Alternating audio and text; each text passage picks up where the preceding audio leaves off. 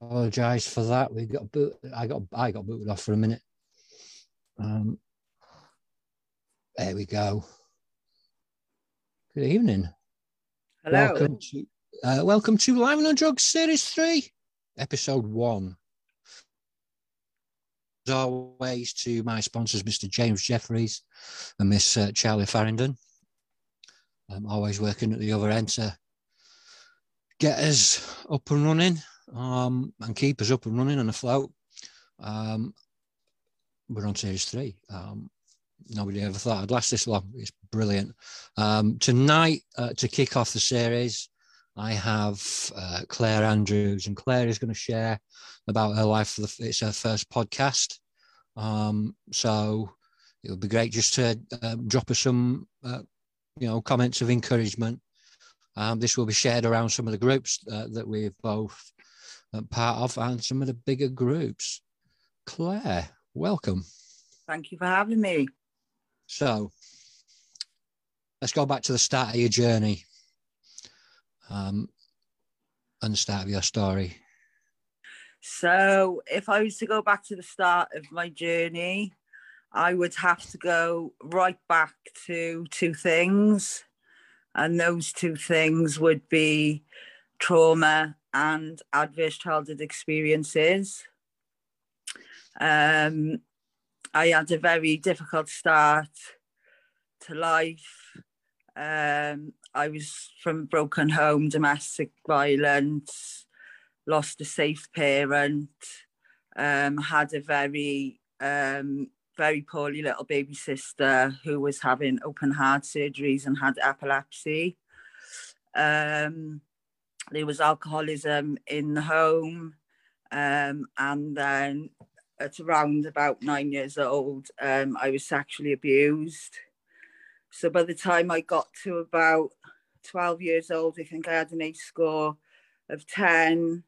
I was groomed at 12 years old by a much older man, left home because I was obviously suffering from trauma, but back then nobody knew what that was. And I was just very lost. So I ended up leaving home at 12 years old. I think I started smoking cannabis and drinking when I was about 11. I remember my first attempt at taking my own life. I was about 9 or 10 after I lost my grandmother, who was one of the safe people around me. So after I ended up on the streets for a little while, I had to make friends with older people, try and find places to stay. And unfortunately, that took me into a world of drugs and chaos and predators and older men who were taking advantage of young girls. I was pregnant at 13 in a domestic abusive relationship and had a miscarriage. Then at 15, I was in a relationship with an older man and ended up pregnant again. And by this time, I had been dabbling in the world of amphetamines. Stopped while I was pregnant, and then after I'd had my daughter, the relationship became domestic. There was domestic violence. And I was smoking a lot of cannabis to try and survive, basically. And then my ex-partner was in a world of drugs dealing, back and forth to Liverpool gangs and all sorts of stuff, all sorts of people coming to my house every day.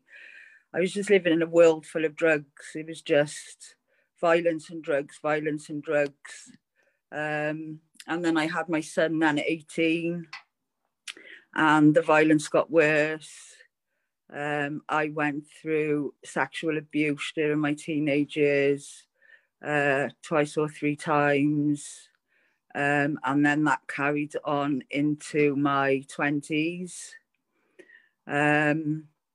I then started using amphetamine every day because I couldn't cope with life. I didn't really want to be here, but I knew I couldn't leave because I needed to look after my kids.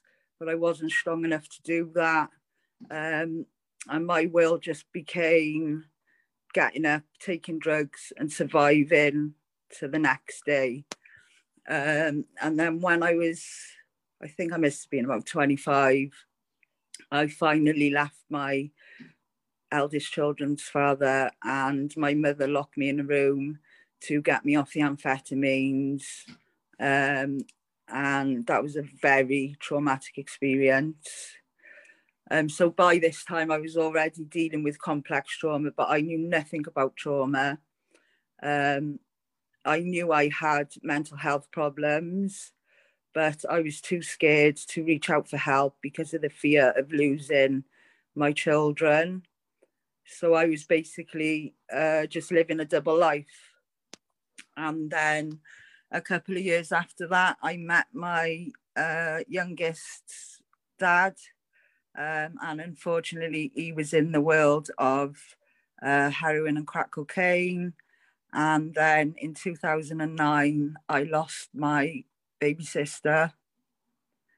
Sorry, I just got to take a breath. Right. And my whole world was shattered. So I started to use heroin. And then that went on then for 15 years. And obviously you think, oh, you know, it's not going to catch me. I'll just have one go and it's not going to catch me. And before you know it, bam, you're hooked.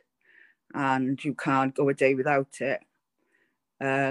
So yeah, I lived a double life for a long time. I was mum and I was, you know, in like acting mode, and then I was in drug addict mode, and I was just trying to get from one day to another. I had a lot of pain that needed to be dealt with, but didn't know who to go to or how to deal with that pain. And then that pain using became a way to numb that pain. So yeah, I had my son in 2016. My kids were grown up by then. I was smoking heroin and crack every day. And I knew that I could not hide this addiction for another 18 years while my son was in school. So I said, I've got to do something about this by the time he starts school. I then, by accident, found out about adverse childhood experiences through being online on NA and CA and just researching, because I started researching about myself, trying to figure out what was going on, because there just was no help for me. There was no support. Every time I went to the doctors, I was told I had depression, but I knew it was more than depression. Fed mental health medication from the time I was 15 years old. And I found out about adverse childhood experiences. And the moment I read about that and what that meant, my whole life just fell into place. I understood like who I was as a person, why this stuff had happened to me, why I felt the way I had, why I'd been a drug addict for all these years. And I just started researching and trying to find tools to be able to get myself clean. So I started doing NA and CA. I started going to church. Never believed in God in my life.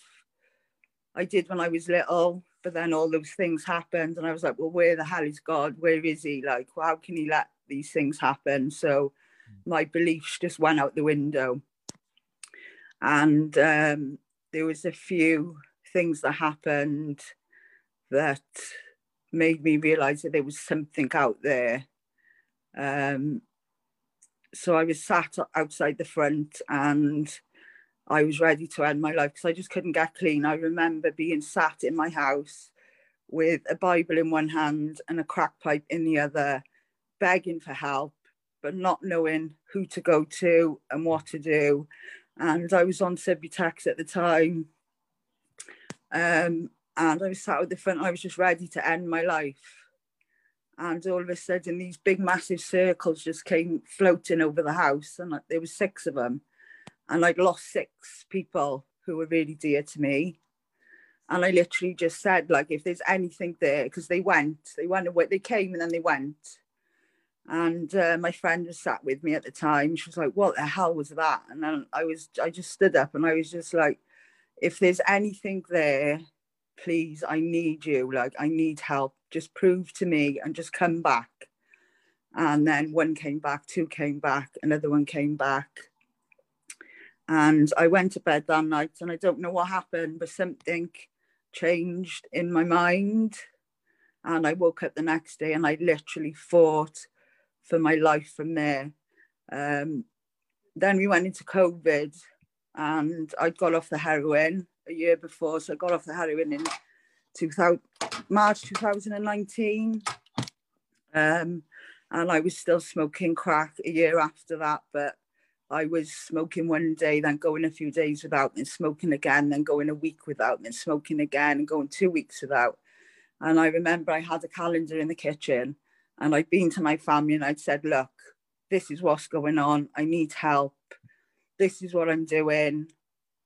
I'm going to mark down the days I use on the calendar so everybody knows where I am. And I remember over that period of a year, I've still got the calendar now and it's amazing. Like the first month, every day has got a cross on it. The next month, maybe there's 4 days that haven't. Then the next month after that, there's a week or 2 weeks.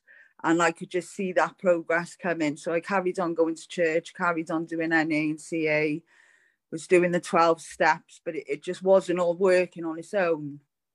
So I realized that I had to sort of make up my own little program for me to stick to and just to try and do it that way. And then we went into lockdown. So obviously we were all locked in our homes. There was no drug dealers around. Nobody could leave the house. And for all of the heartache lockdown caused, because I lost my grampy. The last day I ever used was the day I lost my grampy, and that was the 13th of July, 2020.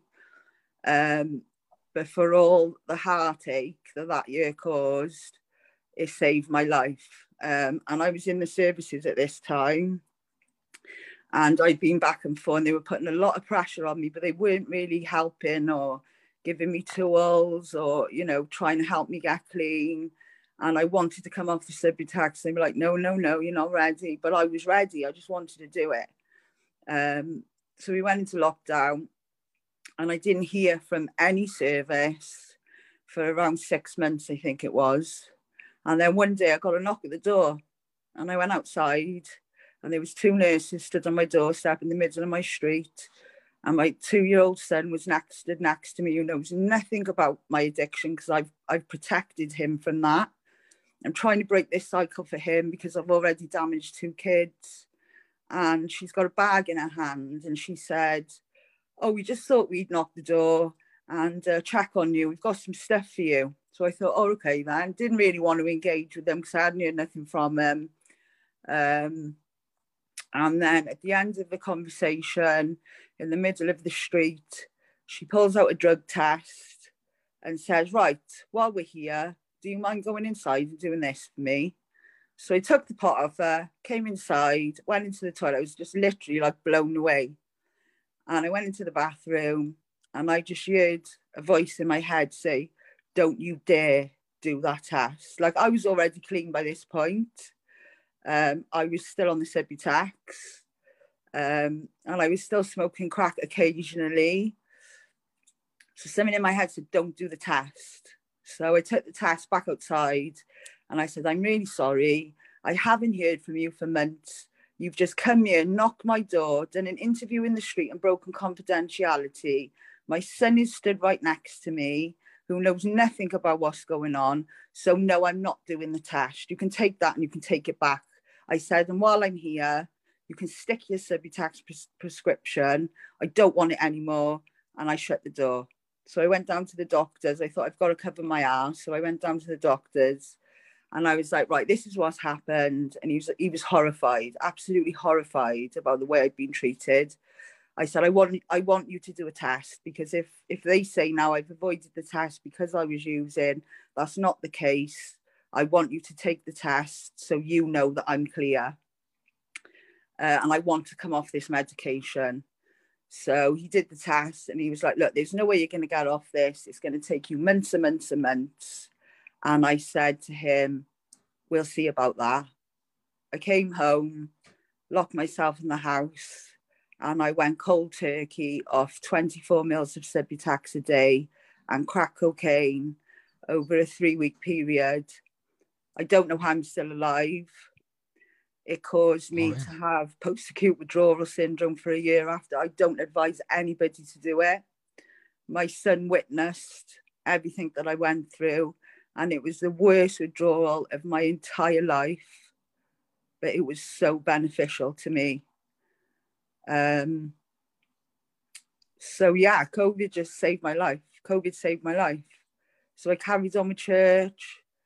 I started my own recovery group originally to document my journey, so I had something to look back on. That group now has over 500 members and helps quite a lot of people. I met a lot of wonderful people along the way.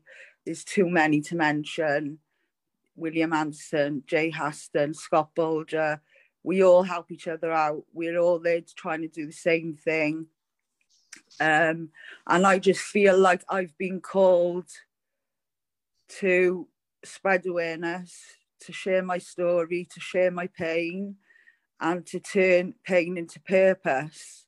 And I want to break the cycle for my children. I know I'm too late with the eldest and I've caused them a lot of pain and a lot of trauma. But I want to break the cycle for my youngest. I want to break the cycle for my grandchildren. And I want to show them that no matter what happens to you in life, you can always turn it around. Yeah, you can. You can. I identify so much with your story on so many levels. You know, especially when it comes to cold turkey, I couldn't stop for love nor money. I couldn't stop for me. I couldn't stop for my kids. I couldn't stop for God. I couldn't stop for anything. And I was crying out for people and nobody would help me. Yeah.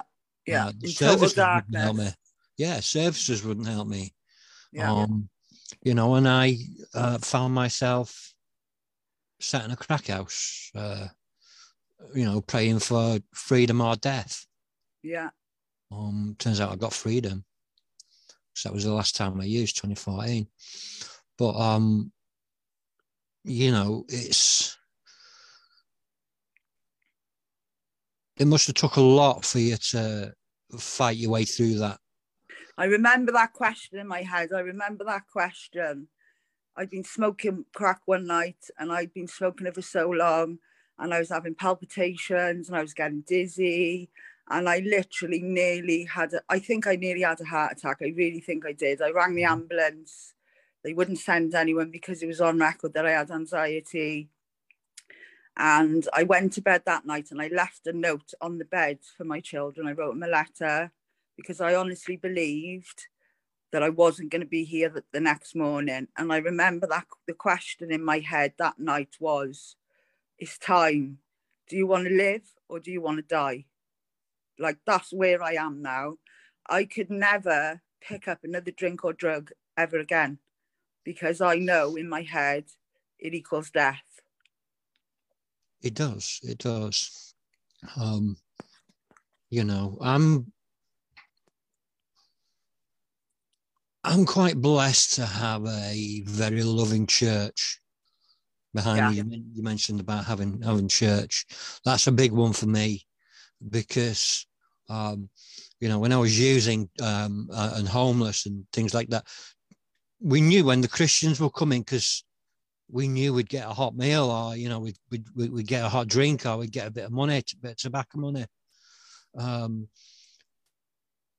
I'd experienced some churches that were on the questionable side, I would say. I'm right there with you on that one. Quite close to cultish. But when I met my now wife at the food bank, I was introduced to a sort of a whole new sort of church, and this church, I started coming in, in my hometown where I now live with my family, and they were with me right by my side from when I first got clean and to when I ended up in hospital having my dying and going to hell and then coming back and then having my total breakdown.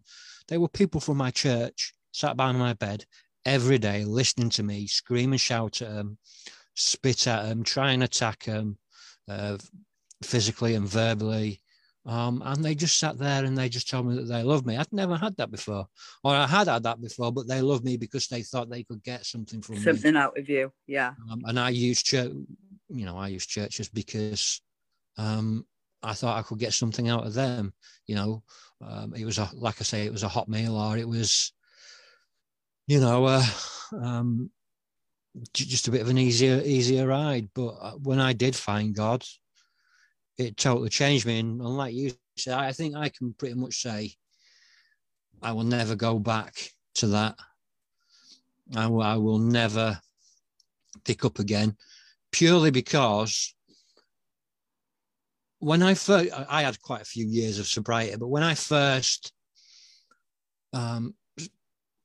came back into sobriety, I had that church behind me, and they really started to teach me emotional intelligence. They started to teach me how to deal with my trauma. They started to teach me how to deal with the PTSD. They taught me how to pray properly. They, and they helped, along with my life, helped turn me into a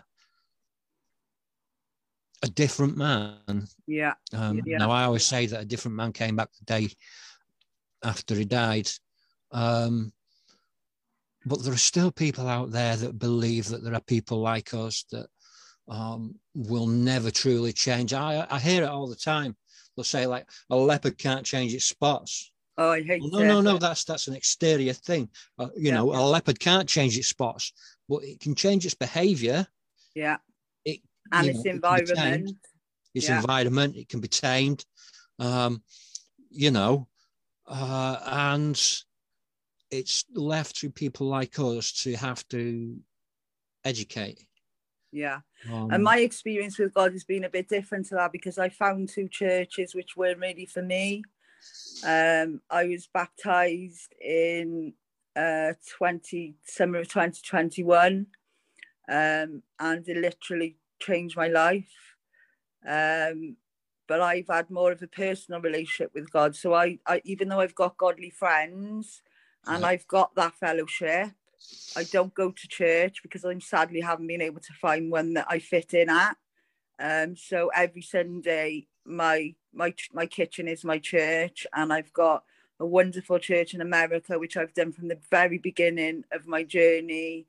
And it just keeps me humble. And I've had so many things where, because there was a time in my recovery in 2019, I lost everything. I lost my benefits. I lost my home. I never had any money for a whole year. And I had a little baby and I couldn't feed us. So, I had nothing. I was living on food banks and services. And there was days where I'd get up and I never had no bread or milk. And there'd be a card posted through from a church with money in.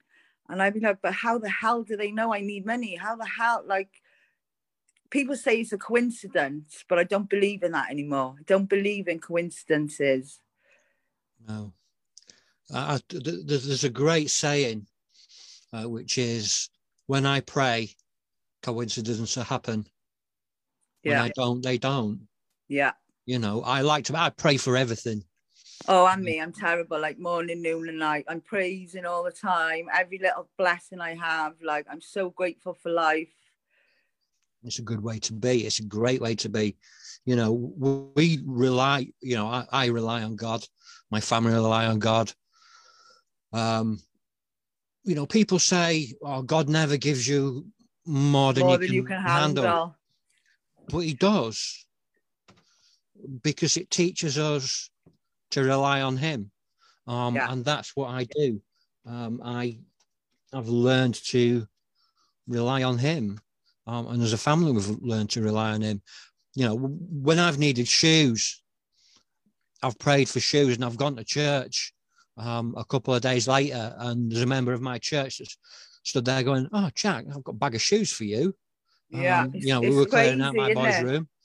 Yeah. People have dropped money through the door, like you. The church have been absolutely fantastic when it comes to, at the start of it, helping out with the kids and helping out. And that's all I needed, that love that I starved myself of. And that connection, because addiction is the total absence of connection.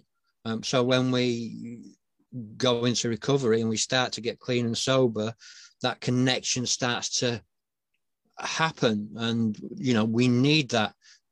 Part of this, doing this for me, is connection with other people in the wider world. Part of it is to be able to give other people like yourself a voice. And another part of it is part of service, because I serve God, and I always talk about God in some way, no matter what podcast I'm doing, whether it's my podcast or someone else's.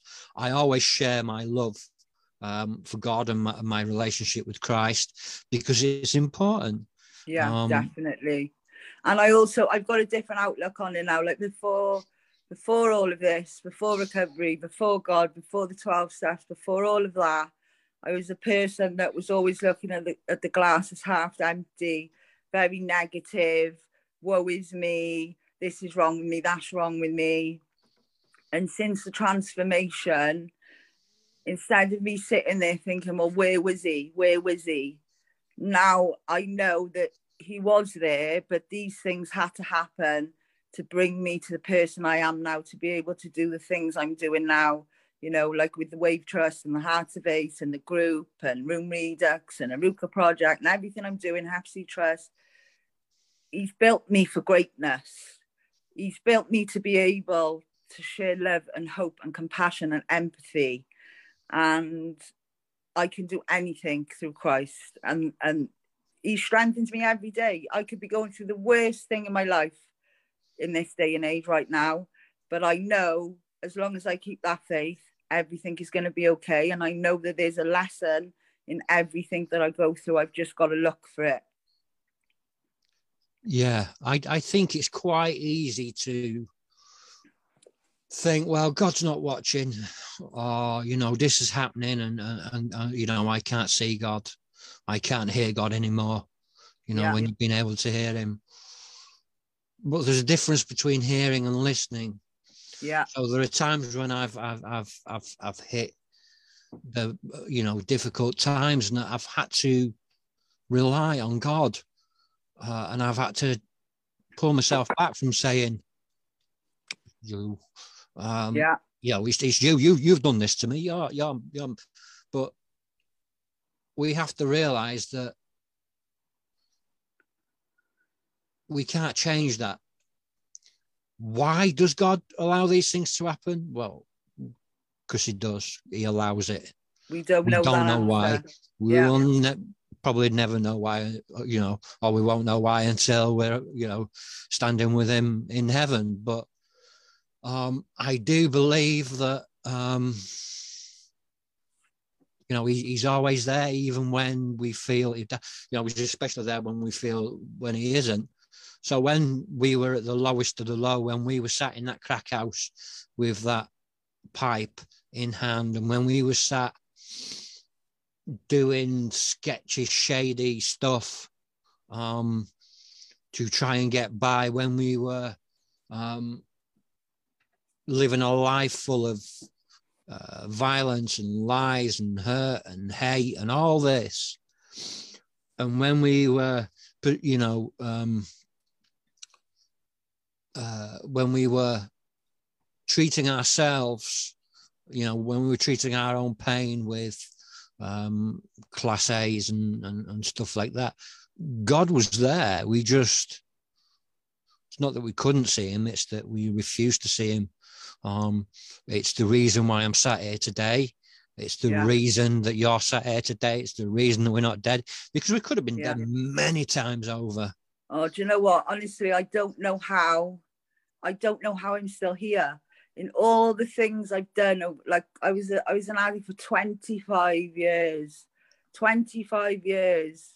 Like, I've lost friends. I've seen people close to me die of overdoses. I don't know how I'm still here. Well, God wants you here. God wants us both here. He's clearly got he's clearly got a reason. He's clearly got a calling for us. Yeah. And it is why I do what I do, and it's why you do what you do. If we've lived a certain way of life, it is our responsibility to educate about that way of life. You know, in sobriety, I've lost people to suicide and murder. Yeah. And I forgave the man that murdered my 2-day-old niece, and he was murdered by his cellmate. And, you know, I gave up the anger. And, you know, you hear it a lot, surrender to win. But I wouldn't surrender. And you know, I guess there's times when you wouldn't surrender because you were too stubborn. I think for me, it was the forgiveness part. It was hard to forgive. But what I didn't realise until a few years ago was the only person that anger and that not wanting to forgive people was affecting was me. Yep, exactly. Anger, bitterness, resentment, you know, unforgiveness. It's a poison, right? Yeah. And if we're angry at someone else, are they bothered about it? Well, no, probably not. Is it affecting them as much as it's affecting us? And once you realize that, you know, being unforgiveness is like drinking poison and expecting the other person to die. Yeah. And there's so many times I've been bent up on my hands and knees, crying in church, because I couldn't forgive. Yeah. I couldn't forgive someone else, or I couldn't forgive myself. There's many times when I couldn't forgive myself, and I would pick up and use, because that's the way that we dealt with trauma. Yeah. We didn't have a drug problem. We had a trauma problem. Drugs was drugs, alcohol. You know, that was the you know, that was the way that we dealt with it. Yeah, and that's what I try and fight for now. Like, I went to doctors for years and they just wanted to stick plasters over it, give medication. But realistically, if they'd have dealt with the trauma when I was 12 years old and I've been through a miscarriage and I've been groomed, and somebody had actually said to me, what's happened to you? And opened that door for dialogue, it could have saved my life then. You know, we have to stop saying, right, okay, you're an addict. Right, well, we'll deal with the addiction first. And once you stop using, we'll deal with the mental health. And then once the mental health's dealt with, we'll deal with the PTSD. And then once that's dealt with, we'll deal with the anxiety. Because what I found in my recovery now is I've had to go through all of that. Mm-hmm. So the first thing I had to deal with was the addiction. Then it was the anxiety. Then it's the PTSD. Then it's the panic attacks. And now 4 years later, I'm still stuck on a waiting list, waiting for trauma therapy. When in essence, if I'd just had that therapy 4 years ago, 10 years ago, it would have saved me a lifetime of addiction. It would have saved my family and my children a lifetime of pain. And I have passed so much trauma onto my own children from then having to witness their mother being a drug addict all their lives and having to accept that I wasn't there emotionally and I let them down, and they never had nice things, and we were always poor, and there was no food in the fridge, and they couldn't have their friends round, and I was upstairs in my room constantly popping up and down, smoking drugs while they were in their bedroom. Like, it was horrific. And I just, I was angry over that for a very long time. Like, and I still get angry over that now. Yeah, and I can understand that used to fold me up. That did, the guilt and the shame of what my kids are seeing, what my daughter's seen. Yeah. What trauma that's caused her, what trauma that's caused around other people. And I would use on the trauma that I thought that I had caused other people. Yeah. And I had to learn to forgive myself.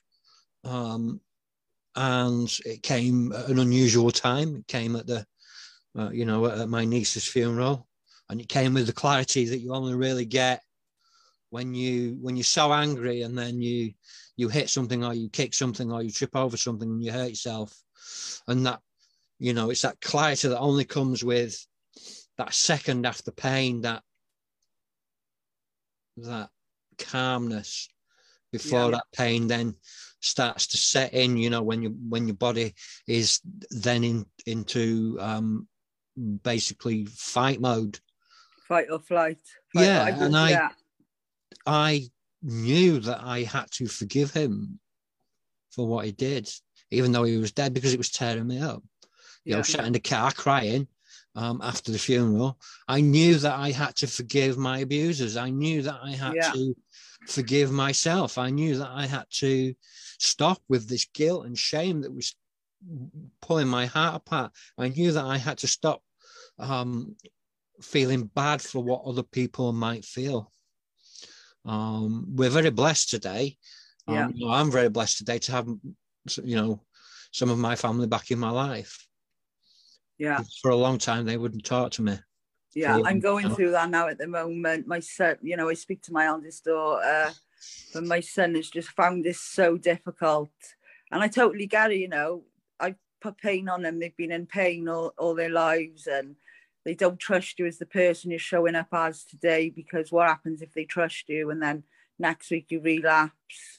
And that's been one of the biggest losses from this, is my son, losing my son.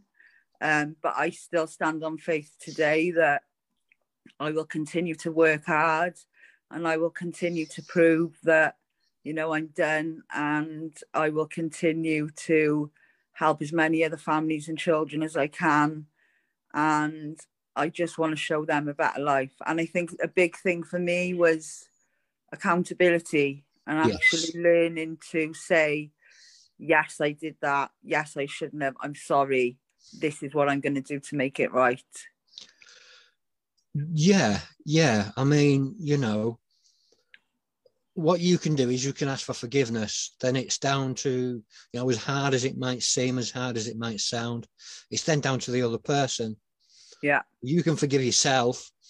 I have a really good friend that I talk to. His name is Bill Holbert. He was a cartel hitman, and he's currently serving 46 years in a Panamanian prison for a quadruple homicide. Wow. And he found Christ. And I asked him, do you not feel guilt or shame for what you did? And he said, well, I'm forgiven. What's guilt and shame going to do but tear me apart? Yeah. It's going to tear my relationship apart. And that's not what Christ wants. Christ wants a relationship with me. He wants a relationship with you. He wants a relationship with everybody. Christ wasn't the conservative. Yeah. He didn't just have these little exclusive relationships with church leaders. We all know that Christ and religion don't go together.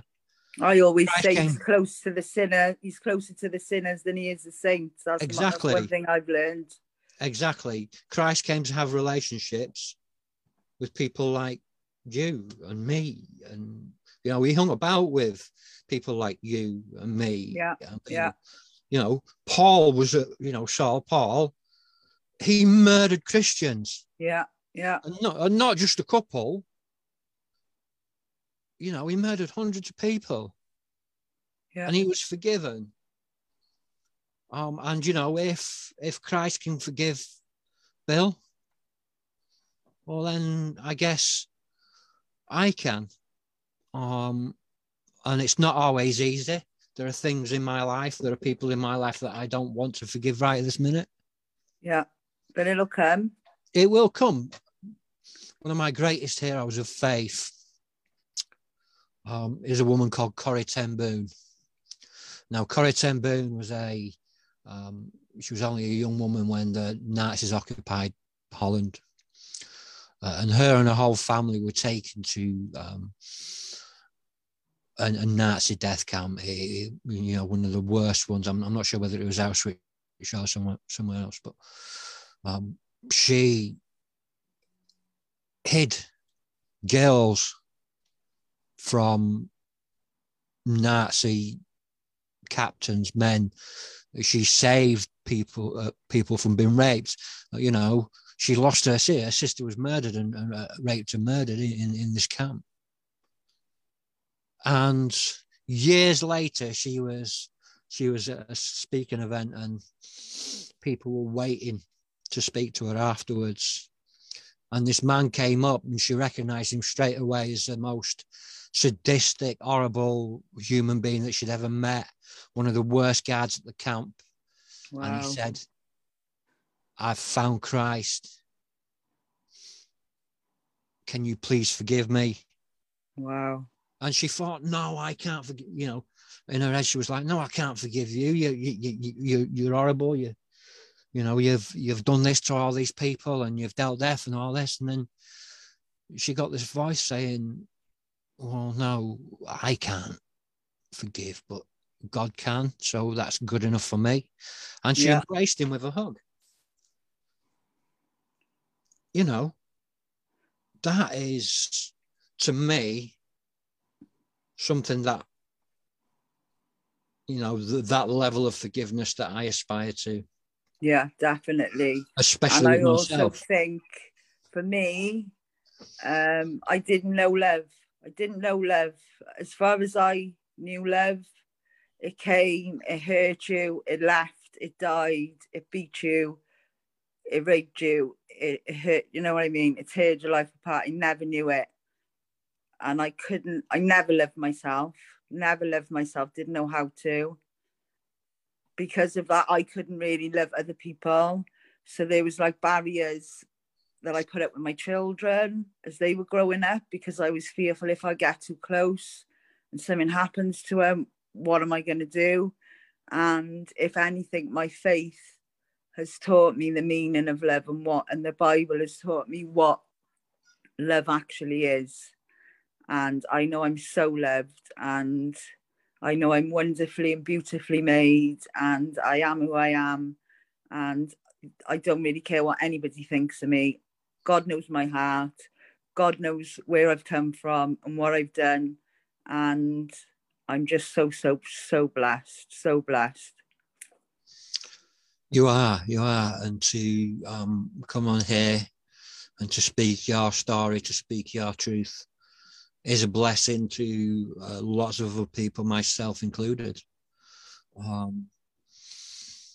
We'll end on this. If you can say one thing to someone out there that's struggling at the minute, what would it be? It first of all would be to say that you're going to be okay. To reach out and seek help, whether that's from doctors or friends or groups or church or, and to just keep hold of hope, because there is hope and people do change, and you're strong and you're worthy, and none of this is your fault. None of it. Yeah. Thank you. We will, after this, I will link Claire's groups. I will link my group, the Council of Survivors Voices. If anybody wants signposting to anyone, drop me a message here on the Accidental Journalist, and we'll try and get you signposted. Thank you as always to those that tune in every week, week on, week off, to support me and to support the people that come on this journey with me, and the ones that share their stories. You know, our stories are the essence of who we are. And I believe that a powerful story can be a powerful thing, a powerful tool in the lives of many. So Claire, thank you again for coming on and sharing your truth and your story. And thanks, guys. I will sign off, and I shall see you again next week. Thank you. Thank you, guys. I'll see you soon.